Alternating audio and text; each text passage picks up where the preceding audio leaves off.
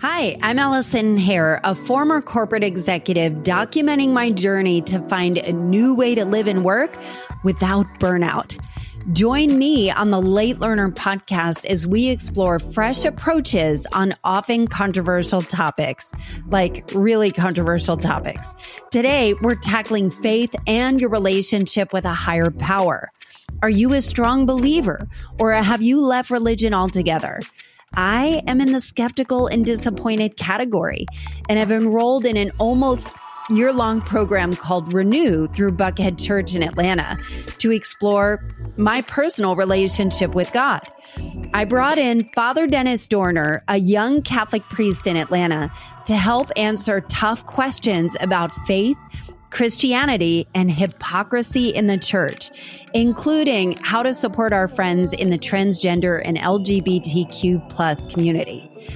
Father Dennis is unapologetically honest and refreshingly unconventional in his approach, kind of like a young Father Richard Rourke. Today, you're going to learn to be as bold in love as others might be bold in hate. Check out previous episodes with me and Father Dennis in the show notes. Today, I'm going to be accompanied by my Renew mentor, Marilyn O'Neill. And before we get to our conversation with Father Dennis and Marilyn, let's get to the good stuff. What's the good stuff? Well, it's the surprisingly true, useful fun fact, the stuff. You might be planning summer vacations right now and trying to think of some fun, interesting ideas on where to go. And on the topic of religion, here are the 5 most beautiful churches in the world ranked by top travel experts. Number 5 is Notre Dame in Paris. Well, let's say it the right way. It's Notre Dame, right? Is that the right way? Number 4 is the Church of Hallgrimr in Reykjavik, Iceland. Not sure if I pronounced that right either. I'm not sure I'm going to pronounce any of these right. Number 3, Las Lajas Sanctuary in Colombia. Number 2, and this one is my personal favorite, Sagrada Familia in Barcelona, Spain. And number 1, any guesses what it could be? It might sound a little obvious, but I don't know. Think about all the churches that you have been to or seen. Number 1 is St. Peter's Basilica in Vatican City in Italy. Whew! What would be on your list? Have you been to any of these? Would you put them on a list? I've linked the references in the show notes. Stay until the end of this episode for the second installment of the good stuff to close out the show. I found an interesting fact about how some Catholic traditions actually profoundly help the environment. So stay tuned for that. Here is our chat with Father Dennis and Marilyn O'Neill. All right, we've been waiting for this. This has been super exciting. So I am here with Father Dennis for the 3rd time on the show. Welcome back, Father Dennis. Good morning. I'm glad to be here. Thank you so much. And we're here with Marilyn O'Neill. Marilyn O'Neill is my mentor. And on a previous episode, I have really been exploring my faith, or, kind of my lack of faith, my lack of belief. And Marilyn and I have been working together for months, kind of exploring what does that look like. Mm-hmm. And I'm so excited to be here today. Welcome, Marilyn. And so we just kept coming up with these unanswerable questions, and we're like, we need some muscle in here. So we got a Catholic priest. Yes, which was a great idea. I'm happy to do that. Yeah. So, Father Dennis, you've been on the show before, and you were fascinating to me from the beginning. You're endlessly fascinating to me now. But you're a young Catholic priest. You have long hair, earrings. You have a style that is very much your own. Yes.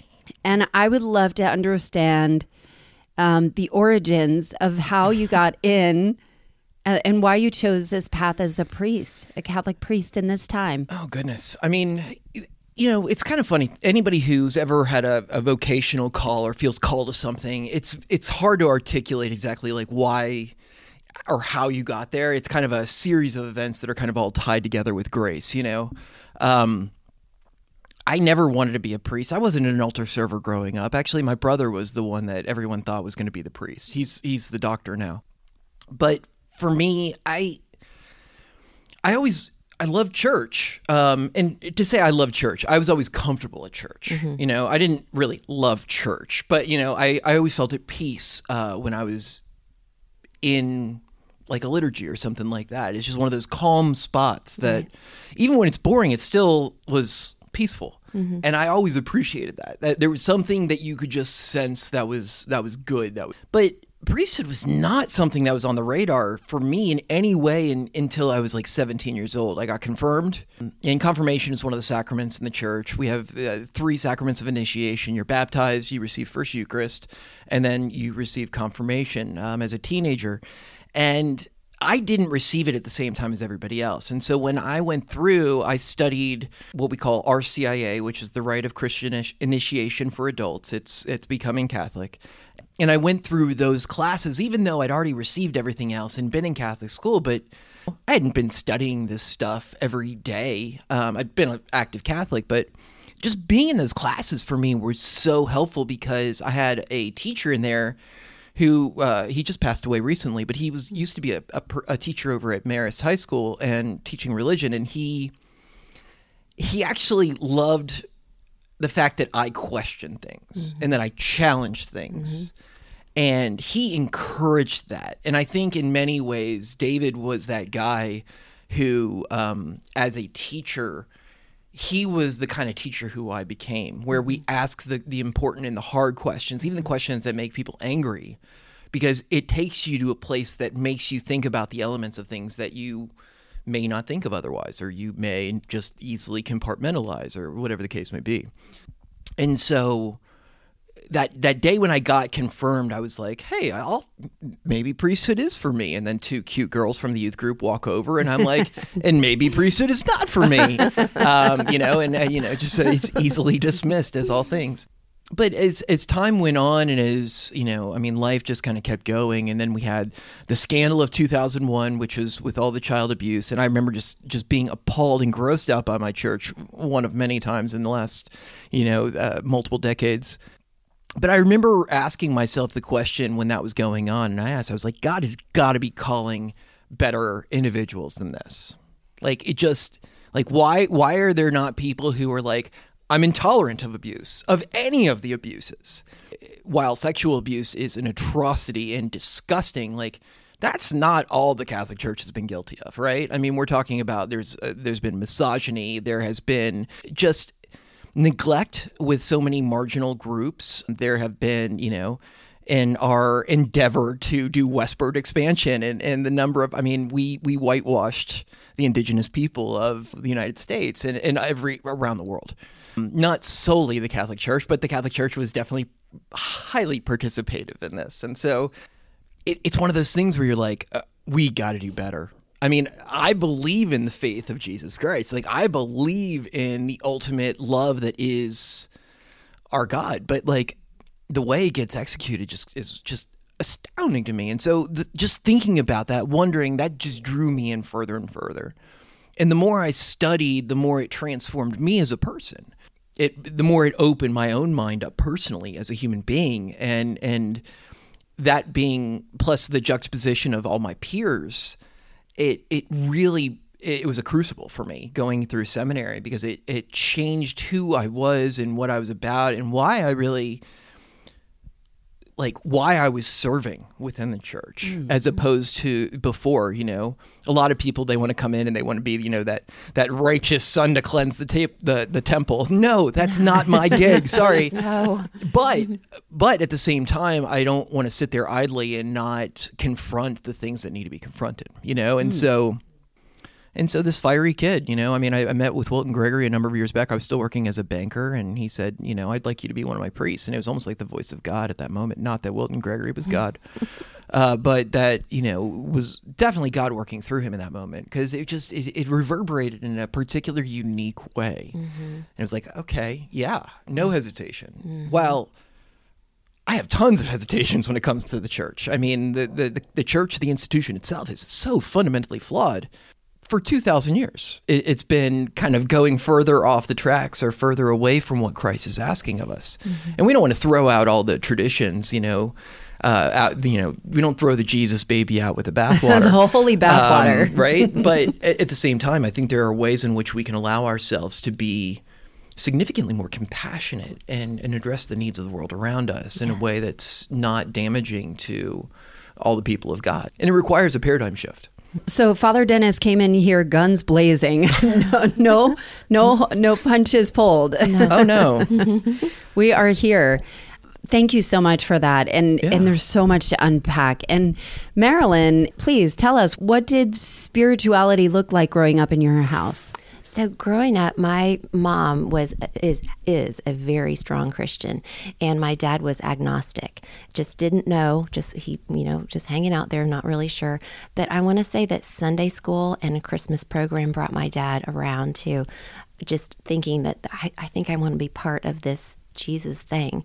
And I think it was the kindness of Jesus that sort of drew my father in. And of course, my mom had a lot to do with it. But we had a faith where we went to a Baptist church in California, and we went every Wednesday night. There was a potluck, and Sunday morning there was a sermon, and Sunday night there was a service. And it just was part of our family. We just went to church, and we had friends there, and it was just part of my life. I never questioned it. I always felt like Jesus loved me, and I loved him right back. And it's just been a journey of getting to know God better and falling more in love with him. And now all I want to do is give that love away. And I want to do it in ways that is palatable to other people. I don't want to come off as this perfect little church lady. I want to be real and authentic. So that's kind of my story. And we don't want to inflict ourselves upon others, right? Correct. Yeah, that's a big part of it. Right. Do that irreparable good where we go out and we just kind of inflict havoc upon other people. Right, right. I do not want to push people away. No, never. But I think it's interesting because I don't know if it's normal. Father Dennis, you probably have a better perspective on this, where you never question. Mm-hmm. You never question. I think this position, so me who was raised Christian, and as I got into my 30s and now my 40s, have questioned it so much where I cannot find peace in my heart over who God is in my life and what faith means. Mm-hmm. And I think is like a skeptic and a believer grill a priest. Fair enough. Yeah, no, I mean, I actually think it's better when people accept faith and they never wrestle with it. I'm not sure that what they're accepting is actually faith. Mm-hmm. I think what they are accepting is, or they're maybe even, they're accepting a framework is really what's happening there. It's not faith. It's just like agreement. What's the difference then? Faith, this is very nuanced, but I think faith is something, there's an element of love that compels within it. There's the Latin word caritas. It's love in action, where it's not just love where I appreciate from afar. We do this with the skies, we do this with the lawn, but it's almost like the appreciation that we have maybe for like a puppy or something that is just obviously lovable. I'm going with hyperbole because it's most easily understood, but when we see that, you're compelled, as opposed to in that compilation, that desire to be joined with. That's what faith is. It draws us further into a mystery, a sense of, it's almost like the law of gravity, larger bodies attract. Okay, so the closer in you get to God, the more you're drawn into that. And that's really what faith is. And keep in mind, every single one of these answers is going to be insufficient. Right. I think it's really important, and please, just because I'm a Catholic priest does not mean I have all the answers. But I what I want to emphasize above everything else is that sense of awe and wonder. Anytime we're talking about faith, anytime we're talking about the divine, anytime we're talking about that sense of unknown, there's two different ways you can go at it. I mean, oftentimes people look at it as fear of the Lord, right? I hear the word fear and I think biological response. It's almost an impulse. It's not something that we have a tremendous amount of control over. Whereas a sense of wonder and awe are very much, you got to focus to have a sense of wonder and awe. There is a cooperation. There's a relationship that's at play there. And that's where faith is happening, where there's a curiosity. So let's talk about fear for a minute. And this is one of our questions that Marilyn and I had is, And this could be an interpretation of the Bible that can be interpreted 6 million other different ways. When people say God-fearing, so when I have questions about God, Sure. I think in my logical brain, I believe there is a God. I believe in God. But I don't believe he is fearful. So what is, like, if God is love, why am I fearing God? What am I fearing? Is that obedience? Well, is that being damned to hell? What does it mean, honestly? No, I think it's a great question. I mean, first off, and please no one be insulted by the following statement. English is a very poor conveyor of thought. English is it's a grab bag of languages. It's got German, all the different roots. It's not delineated. And so when we use certain words in English, they're underwhelming. That in mind. When you look at the way in which the human person has learned over X amount of thousands of years to try to comprehend, try to understand, try to take in, you almost can watch the progression of emotional evolution of humanity kind of go from the beginning of the Old Testament all the way through, the epistles in the New Testament. You're losing me. You see people's understanding of something far larger evolve.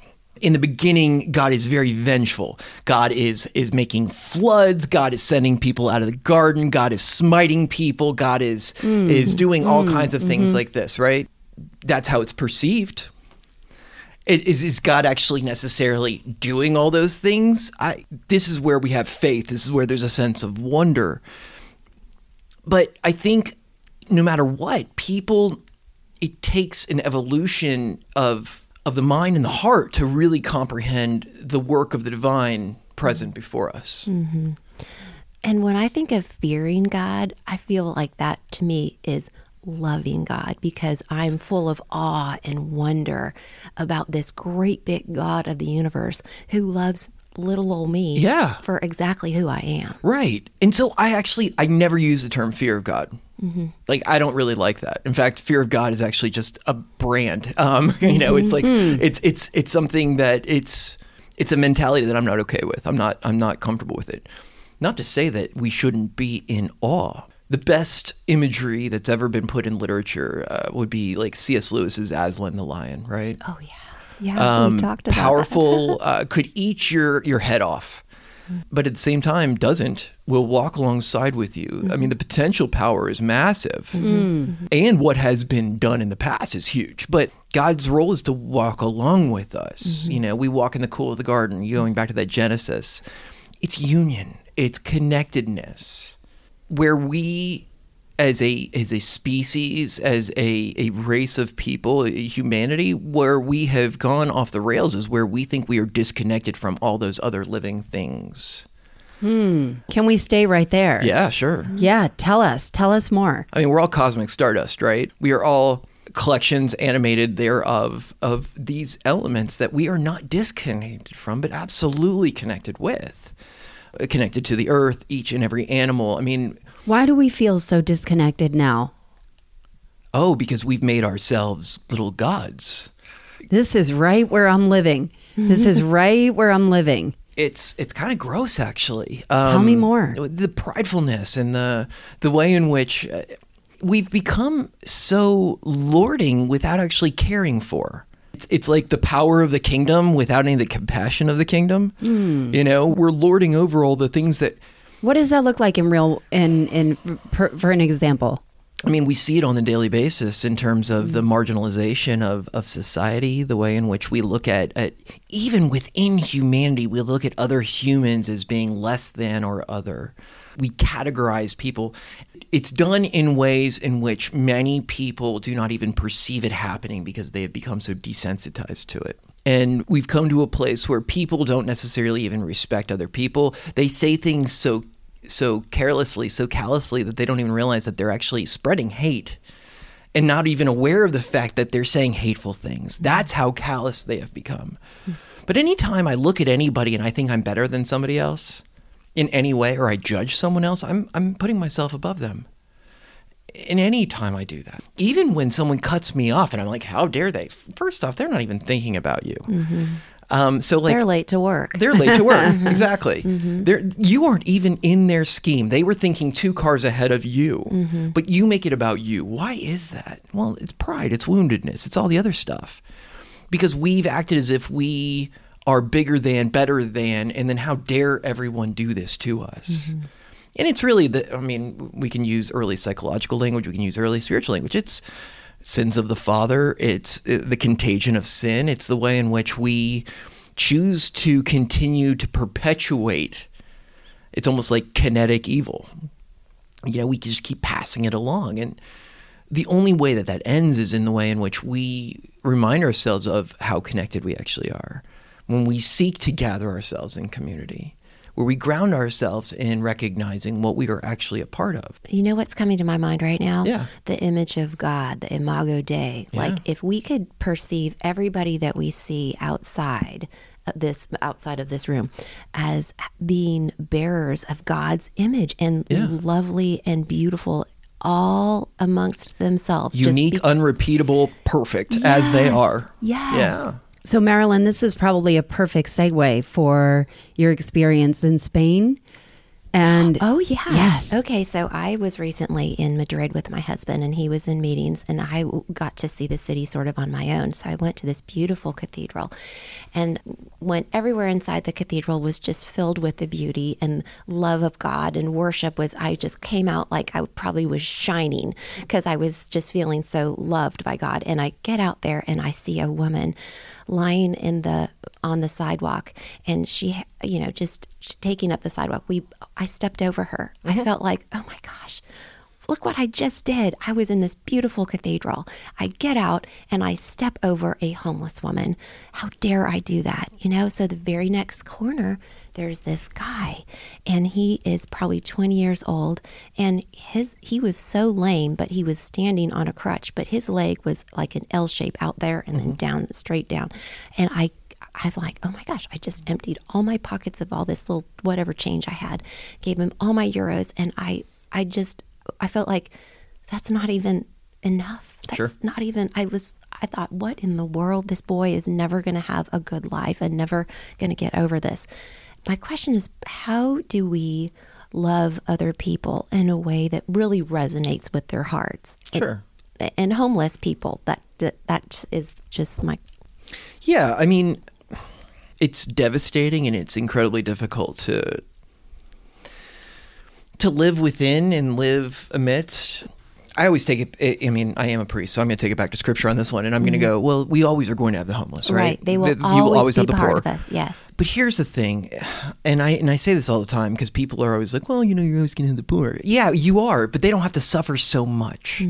It can be that idea of like theophany, how do we deal with the problem of evil in the world, or all these other things. Here's ultimately, when we see the injustice in the world, I need to respond in a way that counters that. That's what a warrior does, right? The warrior sees something that's wrong and they try to rectify it. And they will do whatever it is that they can. And that's basically the only militant language I'm ever going to use in terms of that. And I'm not talking like American warrior. I'm talking like samurai.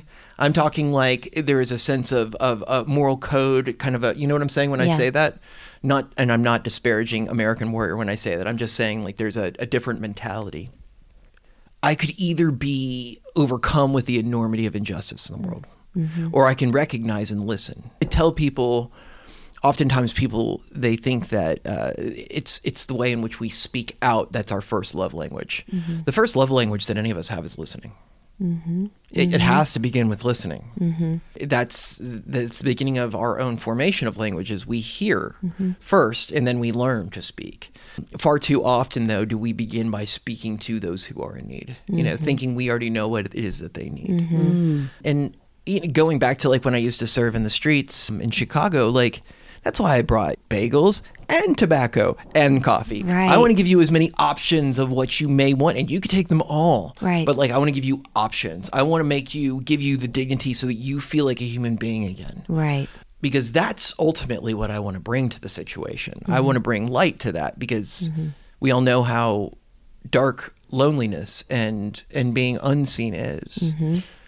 And I want to make sure that I can allow the person, no matter who that is, to feel seen, to feel heard, and to respond in love to that. Right. Can we talk for a minute, though, about our judgments? You know, Sure. like we see a homeless person, well, I'm not going to give them money because they're just going to go spend it on drugs.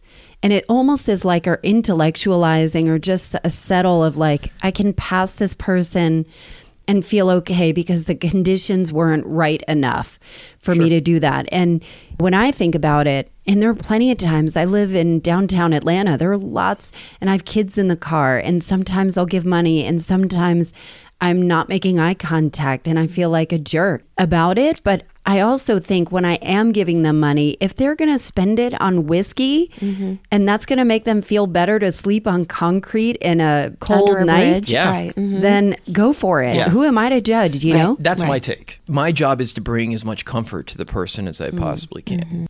It's funny because those arguments, those resistances in our lives, the things Resistance, that- yes. those are the things. There's a great book that's called the War of Art. And in the War of Art, he begins by talking about all these various resistances that all of us have in our own lives. And we have to be aware of what those resistances are. The first resistance that we have when we should be doing something good and we talk ourselves out of it, that's the voice of the world. That's what I would refer to as the voice of sin, actually. It's something that I need to stop for a second and I need to discern that. Because the second voice that comes out is the voice of self. That's how you can tell how good of a person you actually are. Say it again. The voice of self is the second one that comes out. It's after that prima facie, that first kind of nasty remark. And you go, no, I really should feed this person. When we allow ourselves to get to that voice of self rather than allow the voice of the world to dominate us. I mean, we really can overcome a tremendous number of obstacles within our own lives. But far too often are we on autopilot and you're just going to operate based on the voice of the world. Forget that. I'm moving on. Yeah, and you have places to go. And the shrine where you practice priesting, Where I serve. Yeah. where you serve. I mean, it invites the homeless in. Oh, yeah. You know, like there's so much. There's so much. So I think that question of, am I a good person, is challenged at every single turn. And when is it enough, or when do you not have the ability to give? You know what I mean? Sometimes you can't give. Sometimes Yes, you've given everything it's you so can. overwhelming. But Right. here's where we can be better about it. If Yes, you know help you us live get in, better. You know you live in downtown Atlanta. You know you're going to be encountering people. I mean, there are certain times where you know, like, that dude's hustling folks. Like, and it is a very clear hustle. Those are obvious. Now, I don't want the basic listener to go, that's an obvious hustler, because it's not necessarily to you. But like, this is what I see day in and day out. I make sure in my truck, I've always got bottles of water. Sometimes I'll put $1 or $2 around that bottle of water. I always get a mixture of snacks that are nut-free and that are regular, because nut allergies, most people don't have an EpiPen if you're on the street, but a lot of people still have nut allergies. And so like I keep stuff like that in my car all the time. Most people are hungry. And here's the thing, if someone's an alcoholic and you give them money, that drink might have kept them alive that night. Exactly. Oh, yeah. Yes. And so, like, let's not be so, oh, I can't do that. That's a horrible thing. No, that's being compassionate. That's actually loving the person before you. Did you have a bad day? Did you pour a glass of wine after your bad day? I bet you did. Why are you judging? The other one is this, like, we see somebody who's, they're a drug dealer. What forced them into that? That's a high stakes, very dangerous thing. What was life like that seemed like the better alternative?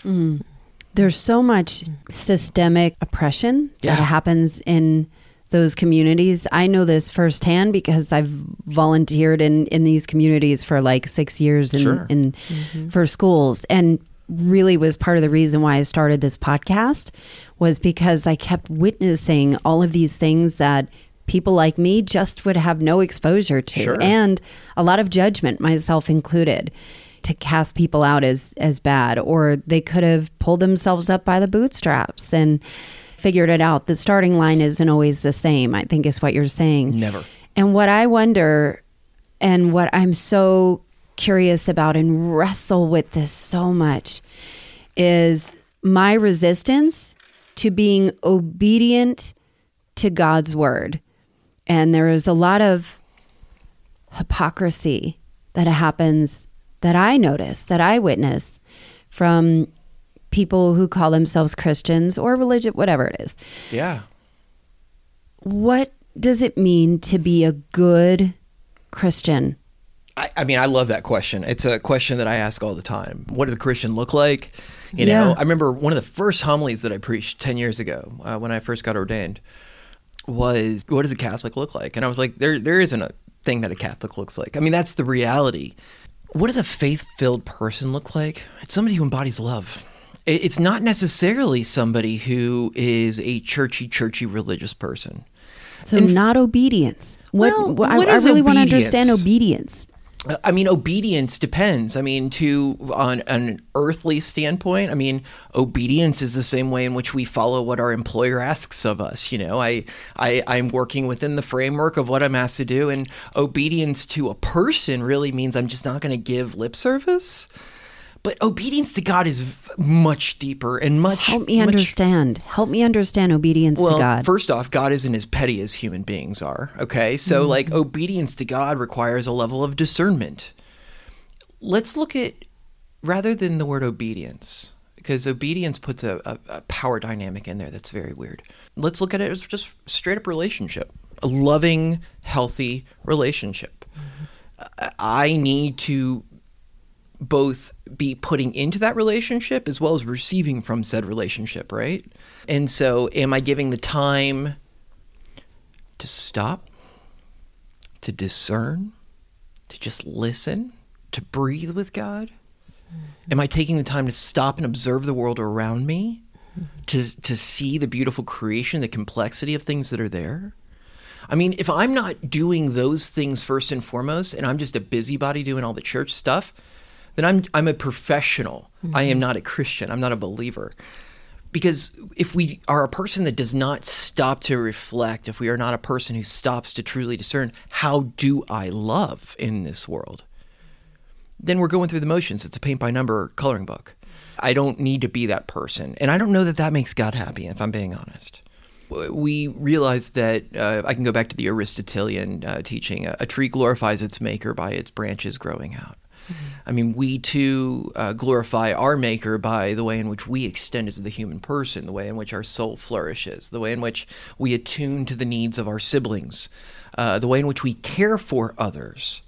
I mean, that's the biggest momentum. You know, people ask, well, what's the greatest movement in human society? It's when we learn to care for each other, to heal each other, to mend each other's wounds. This is the greatest advancement that we've had as a culture. And so we just kind of have to be these people who are willing to be in relationship, of cycle, not just telling the world what they need, but actually listening and receiving and responding to that in a loving way. We're back to the listening part. Always. I think, so I'm thinking about the listener. Hi, it's Allison. Thanks for listening. Did you know that the game-changing ideas shared on this show are things I can help you implement? If you want me in your corner helping you find more time and energy for what fills you up, go to AllisonHare.com/collective and sign up for a free exploratory call. Give yourself this time. You will be so glad you did. And I'm thinking about, you're probably listening to this and you're thinking, oh yeah, so-and-so needs this. They are such a jerk, you know, but it's hard to look inward and recognize where we are being fallible or where we are being judgy, and can help understand, wait a minute, I need to reach out. Like, I know for me, this is a stupid example, but when I open social media and I know that when I'm getting judgy and jealous, something is going on with me and I have to close it down. And that to me is my trigger, that, and it happens at least once a month, like right around ovulation. But it becomes very palatable. So for me, that's recognizable. And I'm wondering, how do we put this into practice in a way that we identify our own ability to, when our branches are, you want branches that are flexible enough to push things away Yes. that aren't serving, but also pull things closer to you that are going to nourish you. Mm-hmm. I think I have. Can I? By all means, you can start. Yeah, okay, Father Dennis. He's got all these great answers. I just have the ones that are just kind of coming out of my heart. I feel like those are good too. Okay, when we're listening, like you talked about discernment, when we're listening and discerning the voice of God, we're spending time with Him. We're getting to know Him. We're having quiet reflection with Him, right? And so I feel like that gives us knowledge about how to truly love other people, how to truly get out there and be salt and light and respond to people who are not like us in such a loving way, in a way that astounds us. Like, whoa, was that me? Did I just say that? I feel like it comes back for me. It comes from knowing God and making Him known. Like knowing who He is and how loving and kind. And Alice and I talked about this a while ago about how God could be a perfect father. Like none of us had perfect fathers. We had earthly fathers. We had human fathers, but God loves us so perfectly. And I feel like if I can just spend time with my perfect Father who loves me so well, that somehow is going to give me the words and the actions that follow up my faith and push me out the door and make me uncomfortable and push me to my limits of getting out there and doing kind of what you do, Father Dennis. Like, let's go meet people where they are. Let's listen to their stories. You said our ears are probably our most powerful tool in that is, can you tell me what we did? What's your story? What happened to you? Why are you here on the street? I don't know. So I feel like hearing God's voice helps me know that I'm loved and I can give that love out to other people. I think that's a huge part of it, without a doubt. And I think that's massive. Your listeners are a curious type. They're so you probably have a fair number of neurodivergents that are listening amidst your crew. So this is an important element. Interesting. I don't even know what that means. Neurodivergent is ADHD or non-typical thinkers. Okay. Which is a huge part of my own life. But like, because you have such a curious listener, you're going to have somebody who they may not know what's even going on in their own heads. There's like... I don't. Exactly. Okay, so... I don't. Yeah. Listening to you, Marilyn, I'm like, that would be so nice. I wish. That's a beautiful plan. I really like that. That would be so nice if I felt that way, but you just don't feel it. I understand a different language, and I think the seeking that I'm doing, how do I know this is God? I can intellectually believe it's God and hope it's God, but why don't I feel it and know it unmistakably? And that is where I wrestle. And that's the hard part for everybody. We don't really know our interior movements very well. We recognize anxiety because anxiety is easy to recognize, right? Not necessarily, actually. I mean, there's a difference between restlessness and anxiety. They're very similar. But restlessness there's something inside myself that knows what I ought or could or should do. Whereas anxiety is like, this might happen or this might happen, and it's more of a fearful response. Yeah. And it's nuanced. It's very close, but it's very different. The best tool that anyone can ever do for themselves to understand what's happening here, journal. Every single person should journal.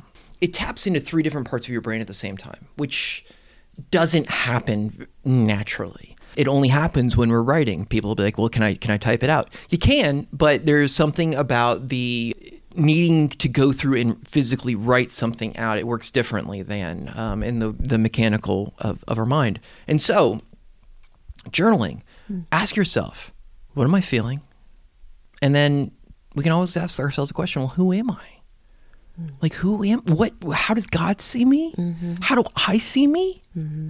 And these questions are really good because then you're not bouncing all over the place trying to figure out, like, where do I fit in? No one fits in anywhere, friends. Like, these are arbitrary, made up seat positions for all of us. You have to figure out who you are and be that. And the world's going to tell you what they think you should be, but that's not what you are. Only you really know who you are. I feel like that identity thing is so important. It's huge. And the question we could ask God is, who do you think I am, God? Hey, what do you think about me, God? And if we get our satisfaction and our identity and who we truly are from God, I feel like that is, it's almost like he's laying his love on us, right? With, I love you and you are chosen and you are perfect and you don't have to change. I love you as you are. As you are right now. You are created in my image. And I feel like social media is not going to give us a good identity, make us feel good about ourselves. Oh, God, no. So if we turn that off and then circle back to God and say, and journal like you're saying, well, who do you think I am, God? And listen. Social media is the quickest way to have a very unhealthy view of self. Mm-hmm. I only post on social media. This is news to no one. Yeah, no, I mean, absolutely. We are stating the obvious. Yet, we are still... We're addicted. We are addicted. Well, it's a quick, easy dopamine hit. But I'm kind of stuck on the identity thing. And I think the relevance of more prominence around gender identity. And I know Marilyn had a lot of questions around that as well, that I think would be really interesting to understand the perspective as people are wrestling and grappling with gender identity. So much. Yeah. Yeah. I mean, sexual identity and like being in your skin, like who does God see me as? I know it's a big question. It's a lot. Yeah. I don't even know how to unpack it. I don't even know what I'm asking except to say, how can we point people to find like a perfect, the love that they're looking for, the love and acceptance and belonging that they really need. Yeah, absolutely. I mean, transgender has been in the news, right? Like transgender, what does that look like from a Catholic or Christian faith? Mm-hmm. It looks very difficult from a Catholic or Christian perspective because far too many Christians look at Scripture as if it's a biology book. Rather than recognizing that it was a very loose framework of how people understood things when they were scribing it down on whatever they were. I think we need to recognize that the complexity of the human person is massively vast. And when it comes down to gender, when we try to reduce anything to be a 1 or a 0, we ignore the infinite decimals between the two. Okay.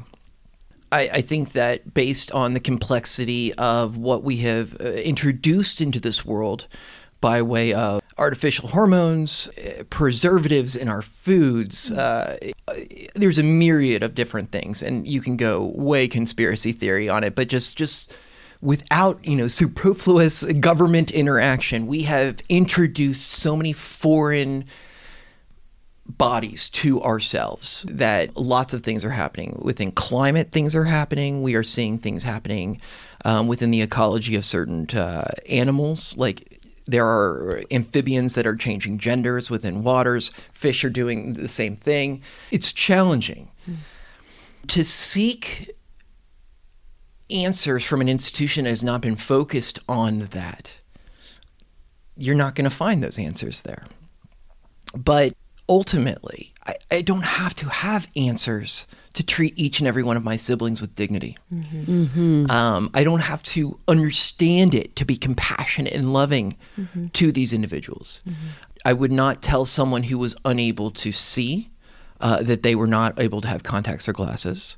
I would not make someone who was struggling with a leg that was weaker, I would not make them walk without a walker or a cane or crutches. I would not make an ADHD kid go through X amount of years of school unmedicated if it would help them. Very similarly, I would not force anyone to go through life with depression without an antidepressant. These gender-affirming care that we provide to people who are experiencing gender dysphoria is every bit as important. We are providing for them something that is not necessarily available within their own body naturally. This does not mean that they are broken or that they are or anything like that. This is just how they are. And we need to make sure that we provide for them whatever it is so that they can feel comfortable in their own skin. I mean, this is universal. Why does this scare people? I'm not going to speak for anyone else. I would say that it's charged with a lot of unknowns. The more unknowns within something, the more something is not understood by others, the more that it is vilified. And so I think that's a hot topic right now because it's an unknown. I think that right now we're in a stage of far-right extremism, which we were literally just talking about this on the news this morning. So that's not a spoiler. The reality is that within our religious communities, we have become extremists as well. So what does a Christian look like? Actually, not like most of what you see represented. A Christian is not going to be like that. A Christian is going to accept and love the person that's before them no matter what. They're not going to be conditional and say, well, I won't use these pronouns or I won't do this or, wow, that's particularly rude when you put limitations upon how you would address someone because of your faith, because it's not your faith that teaches you to be a jerk. There is nothing within your faith that tells you to be like that, disrespectful to another person. And if you want to say because God created man and woman in Genesis, that's fine. But even within that, there's a lot of misogyny, and even in translation, there's misogyny. To say that it was taken from the rib because the actual translation would mean from the side.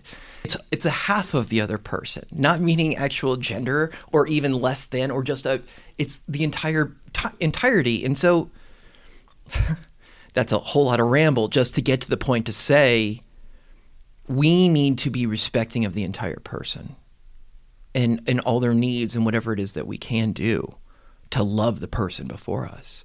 Recognize that this is a person who's not doing this because it's fun. They're doing this because they've been in anguish their entire life. And that for the first time, they might even feel a little bit comfortable, even despite the fact that you're treating them the way you are. They are still more comfortable than they were. And so it's tough because there's a lot of people that are like, well, my faith tells me that this shouldn't happen. Where does your faith tell you that?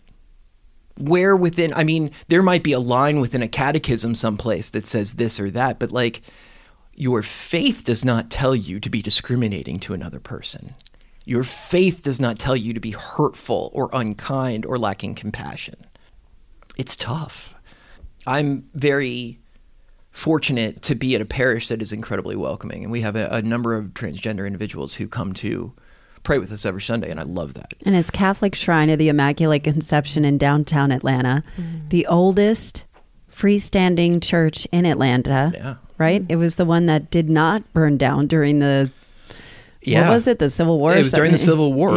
Yeah. And we were a field hospital for both the North and the South during the Civil War. Wow. All are welcome. All are still welcome. We are the hands of Christ in downtown Atlanta. You guys participate in the Pride Parade, and I think what I have been so impressed with and why we are members of your church, despite my conflicted and contradictory walk in faith, is because of how inclusive you guys are, that there are homeless people that are praying right along with well-to-do people that travel from miles and miles and miles to go to your services. Yeah. It makes an interesting mass because, especially daily mass where there's not 100 people there, but you got 8 people there and it's 2 attorneys, 2 homeless people and maybe a couple that I'm marrying, that I've got to do marriage prep afterwards. How do you preach to all those people? And the answer is love. And it's not hippy dippy love. It's constructive. It's what helps people work through life. It's teaching people, even if I have very little, that I can be generous with that. And that I'm called to build community. That's the goal, right? So yeah, it's a fascinating thing where people will ask, well, how do you do this ministry? I'm writing an article right now for, what are the top things that we can do to be more inclusive as a parish? And I'm like, I don't know how to do it wrong. I recognize when there is something that may push someone away or make someone feel uncomfortable. And I'm like, we got to get rid of that. And then it's also making sure that people feel seen as they come in and welcome as they come in without alienating anybody else at the same time. And it's a tricky dance, especially in the Catholic world. It's a very tricky dance. Yeah. But if we're called to love God and love each other, that's all we're supposed to do. Just love each other. Love them. Encounter them where they are. Yes. Help them in their journey to move forward. there's so many people within all sects of Christianity that they equate Christianity with prohibition. And there was that. I mean, that's what the Puritans were. But the problem is that was also a reaction to Catholicism. And so when Catholics act like Puritans, I'm like, what's wrong with you people? But it's because, forgive them, they know not what they're doing. I mean, it's a cultural thing. It's our priests that have taught them that too. I mean, incorrectly, but I mean, this is the reality. It's interesting to think about putting this into practice and knowing you, Father, that you felt like you were called to be good trouble Yes. for the Catholic Church. And this I is love that expression. Yeah, this is a monumental shift of what does it look like for you personally to live this in a way and be able to witness people opening their hearts in a way that maybe other churches, other walks in faith have not been able to.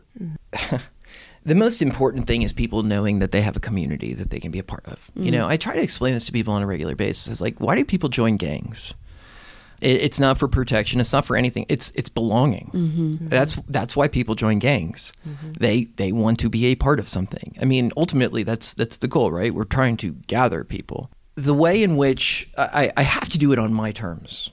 I mean, that's something that a number of years back I kind of realized. When I was working at the school on the South Side 6 years ago, and I'm serving, and it's a predominantly black school, Catholic school, but on the South Side, and you've got a weird confluence of kids from Peachtree City, white kids from Peachtree City that came from wealthy families, and then a lot of the poorer kids that were coming from other parts of Carrollton, other areas around there. And gosh, what a culture clash it was. And I realized just kind of being in there and seeing and watching this dynamic play out. And I realized, I'm a straight white Christian male, and I could walk into any room and no one's ever going to question me walking in there. I was like, I'm not comfortable with being so comfortable. And that's when I started growing my hair out. And that's when I re-pierced my ears. And I did a couple other things because I was like... You have tattoos? No. Okay. I don't. Not that I'm against ink, actually. I haven't found the artist that I actually really want to put something permanent upon me. But it's actually the more ink, the more piercing, the more open usually a person is. Mm-hmm. I love meeting with people at dive bars for that very reason, because no one's listening to what you're saying and they don't care. They're glad you're there. Mm-hmm. I wanted to be mindful of when I walk into a room, when the white lady tilts her head like, why does Father have long hair and earrings? The judgment. And I feel it as soon as I walk in the room. I need to feel that. I need to know what that's like. I need to know what it is to be judged so that I do not bring that into any other encounter, so that I never react to somebody in a way like people react to me. Now, I don't mind it because I'm really just taking out the lowest hanging fruit by doing what I do. Like if you judge me based on how I look and you've never heard me preach, baby, that's on you. But it lets me tune out the most superficial of the bunch. And then I can work on those who are really willing to hear and those who are really willing to listen. And it's just unapologetically being who you are. I mean, that's the biggest thing for me. Like, I couldn't fit into a group of my peers if I did. I tried for a very long time and I was miserable. Where do you belong, Father Dennis? With everybody else. Where do you feel like you most belong? That's a hard one to ask somebody with ADHD. I've never felt like I really belong anywhere. I've always kind of felt alien, even within my own family. Like I am the black sheep of, I'm the cycle breaker. I'm the intolerant of continuation. Isn't that crazy? The Catholic priest is the black sheep. Right. With a white collar. Yeah, no, I mean, it's okay though, because that's actually what I want to do in what I do in society too. I want to break cycles. Listen, if Catholicism was done correctly, then every church would be full everywhere. Without debate, because it would be nothing but love. And none of the judgment. But right now we have just so much extremism and so much judgment and so much hate. And it's not Catholic. Now, it's harbored within the Catholic Church, but it's not Catholic itself. But tribalism is ultimately the struggle. I mean, we want to gather, but we don't want to gather based on likeness. We want to gather based on diversity, actually. I want to bring as much to the table as I can, not all the same stuff. That's boring. Right. But okay, so if I saw you on the street, Father Dennis, and you were wearing maybe your collar, maybe not. Depends on the day. Depends on the day. You are handsome. Thank you. Look hip. Your long hair is gorgeous. Thank you. Clean. I mean, it's Usually. right now it's in a ponytail. I'm saying I'm watching his face get red. Continue. No, but I don't take compliments very well. Thank you, though. but I feel like you are a good-looking guy who, if you're walking down the street and you might wear a collar, maybe not, I would want to talk to you. And you're bringing it. You're bringing the gospel to people in a way that is attractive. Accessible. Approachability is everything. Yeah. Yeah. And I reckon, and I learned this when I was working, I was doing my CPE during my training, and I walk in, and I was kind of insistent. They're like, you need to wear a suit and tie for your CPE, which is clinical pastoral education. And I was like, I'll never be wearing a suit and tie when I'm working. Right. So I'm going to wear a collar, and that's, the Roman collar, and that's what I need to get used to. Fascinating enough, I walked in one room, and the guy was like, I don't want any fucking priests in here. And I was like, whoa. And I was like, I'm going to be honest with you. And I just took the collar off and I threw it. And I was like, I don't either. Let's have a conversation. I was like, because I'm not ordained. I said, I work for the company. I said, but I'm not there yet. And it ended up being a relationship with this guy it was phenomenal. And I was able to be there with him at the end of his life and really like spend quality time with somebody who was wrestling with faith. And not as much wrestling with Catholicism, but he was wrestling with God.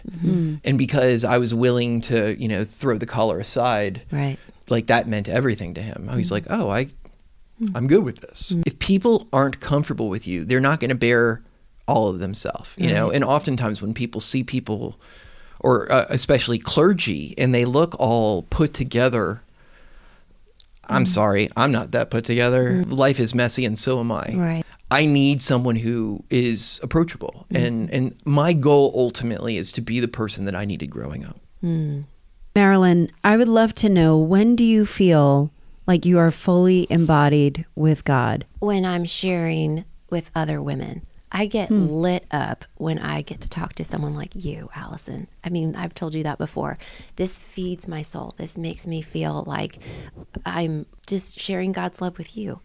And you've asked me so many hard questions that I cannot answer. I don't have the theological answers, but I hope that you see a little bit of the kindness of Jesus in me, and that I'm sharing that with you, because that's all I can do.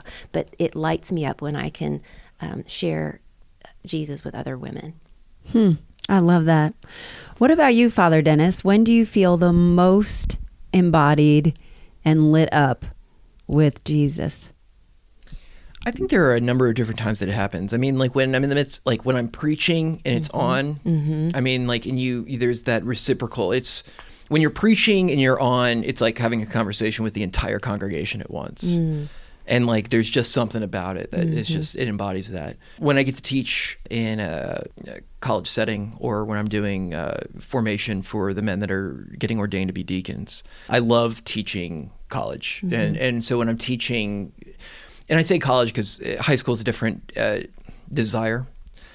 College is a want, especially graduate studies, which is what I teach. And there's a want, there's a insatiable thirst. And I want to try to feed that as much as I possibly can, and even maybe grow that thirst. Because I think that wanting, that yearning, that curiosity, that awe, that's the essential piece to faith. And so when I'm igniting that in the hearts of others, that's where I'm like, this is it. And I love it. I'm terrified before I get in front of a group of people. I'm an extrovert without a doubt, but I have terrible social anxiety, being growing up ADHD, and so I'm terrified. At the same time, it puts me on fire. It's simultaneously, which is just a wild thing. You seem to live in the discomfort. You seem to thrive in the discomfort. Discomfort's, I mean, yeah. Well, I'm okay with it because I don't really understand what comfort is. And my hair is brown now, but I mean, it was fiery orange when I was a kid. I mean, like, I've never been able to hide. My voice carries, and so I've below the radar, not me. If I'm going to be noticed, no matter what, let me do something worth noticing. I guess that's how I look at it. My famous line, if I'm going to get, fired for saying what I should be saying, don't threaten me with a good time, right? It's, okay. I mean, like, I let's do what needs to be done. I think far too many people cower away from that. And you're gutsy. You are gutsy. if people can be so bold in hate, then I can be so bold in love. Oh, I love that. I got to write that down. So, Father Dennis, when you said when you're talking to the entire congregation, are you looking at notes or are you looking at faces? Oh, faces. Okay, because Yeah, can you veer off your message, or what do you, when you're speaking like that, does it just... Intellectually, I pack like a nervous traveler. And so I've got 5 or 6 ideas of kind of how I want the homily to go. But I don't know who's going to necessarily be there until they're there, right? Right. And so I kind of wait for those touch points. I mean, I did sales before. I was in banking and I used to do large sales presentations. And if I can turn people on talking about banking products, I can do it about something I actually believe in, like God and love. And you could tell where you're making those connections. And so you build upon those things. You kind of know age groups. You start to know your flock. Yeah. And so you can bring even more and more the longer you're in a congregation. Or if you know it's a congregation that has a specific, emphasis, or, like when I'm preaching in Black Parish, it's very different than, stuffy white folks on the north side. It's a different prayer experience, and it's a different preaching experience as well. Wouldn't you love to see him in a Black church? Yeah. That's fun. That's where my formation was too, though. I served at St. Peter and Paul over in Decatur when I was doing my internship. And then when I was up in Chicago, St. John's on 22nd, I did a bunch of parishes that were, I've not served in a lot of white parishes actually. And I'm good with that because it's not my comfort zone. And it's a place where I can be me and do the work that I do, and it's received really well. And that means a lot to me. So I wonder, as we close out, this podcast is called Late Learner. What have you learned lately that you were wrong about? Oh, goodness. Well, I'm wrong about everything. The more you grow into anything, I think the more you realize that it's not so much that we're wrong, most things are just incomplete.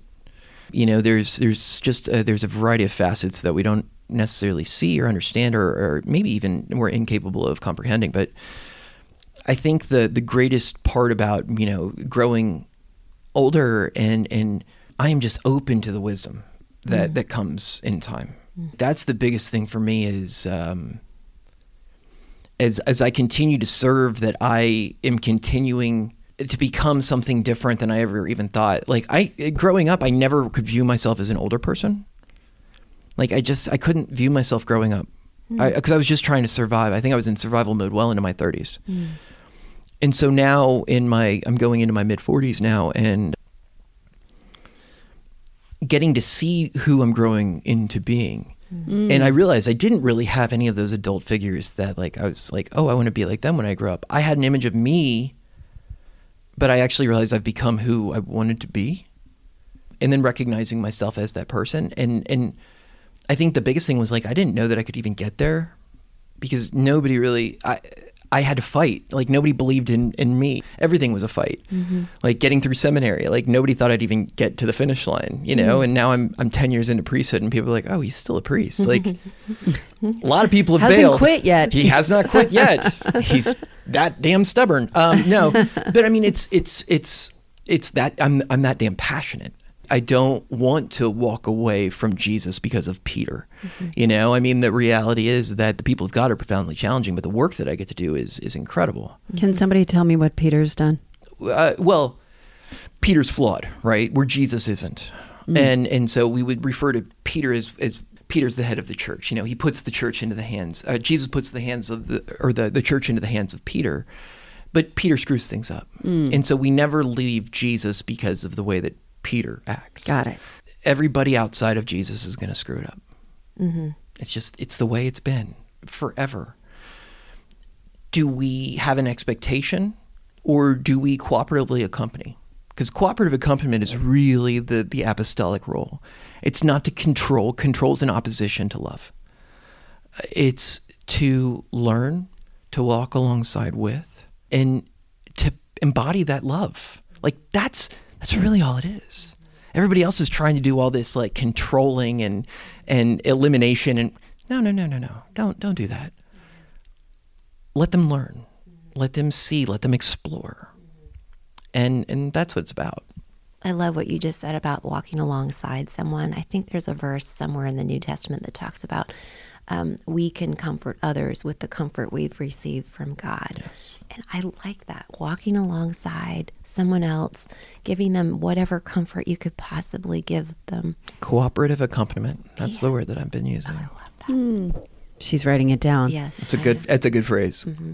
This has been such an amazing conversation. Father Dennis, could you close us out in prayer? Yeah, of course. And so before we kind of get to this place, I want everyone to take just a big, deep breath in through your nose. Long exhale through our mouths. One more inhale and breathe in that Spirit of God as we pray. Merciful Creator, we thank you for the gift of this day. We thank you for the gift of faith and curiosity, those things that draw us into you. We ask that you fill our hearts with the spirit of your love so that as we go forth into this world, that we may be your light, that we may be your compassion, that we may be your grace, and we may be your healing. Send us forth to be the presence of love in this world that changes hearts and that illuminates the darkness of the world. Help us always to be helpful. Help us always to listen, and guide us always to bring your light. And we ask this all through your love. Amen. Amen. Beautiful. Thank you both. Oh, Marilyn's crying. I knew it was going to happen. Thank you. Thank you. Thank you, Allison. Oh my God, that conversation. Father Dennis, thank you for your honesty and your relentless commitment to being bold in love and helping us understand God and each other a little bit better. And the prayer at the end was really nice. Marilyn O'Neill, thank you for being so generous with your faith and pouring so selflessly into me and my walk. I've linked everything in the show notes. If you were as moved by this episode as I was, will you take 30 seconds to write a review on your favorite podcast player and leave me 5 stars? Tell me about what you learned. And if you're looking to explore a new chapter for yourself and would like someone in your corner to help you pave a new path so you are not doing it alone, let's have a chat. Go to AllisonHare.com/collective. Let's talk. And I'll link it in the show notes as well. And as we wrap up today, I promised you a second round of the good stuff to close us out. The surprisingly true, useful fun fact. Did you know that if you partake in the Catholic tradition of meat-free Fridays, it could cut carbon emissions and help the environment? Based on a study done from the University of Cambridge, assuming that Catholics didn't eat meat on Fridays, this would save over 1,000 tons of carbon or 55,000 tons per year. A profound impact. According to a Greenprint study, 78% of people are more likely to make eco-friendly purchases and choices. So this is a great way to make a small change in your world to make a big impact worldwide. Pass it on. I've linked the studies in the show notes. Thank you so much for listening and late learning right alongside me. As always, be good to yourself so you can be better for others. See you next time.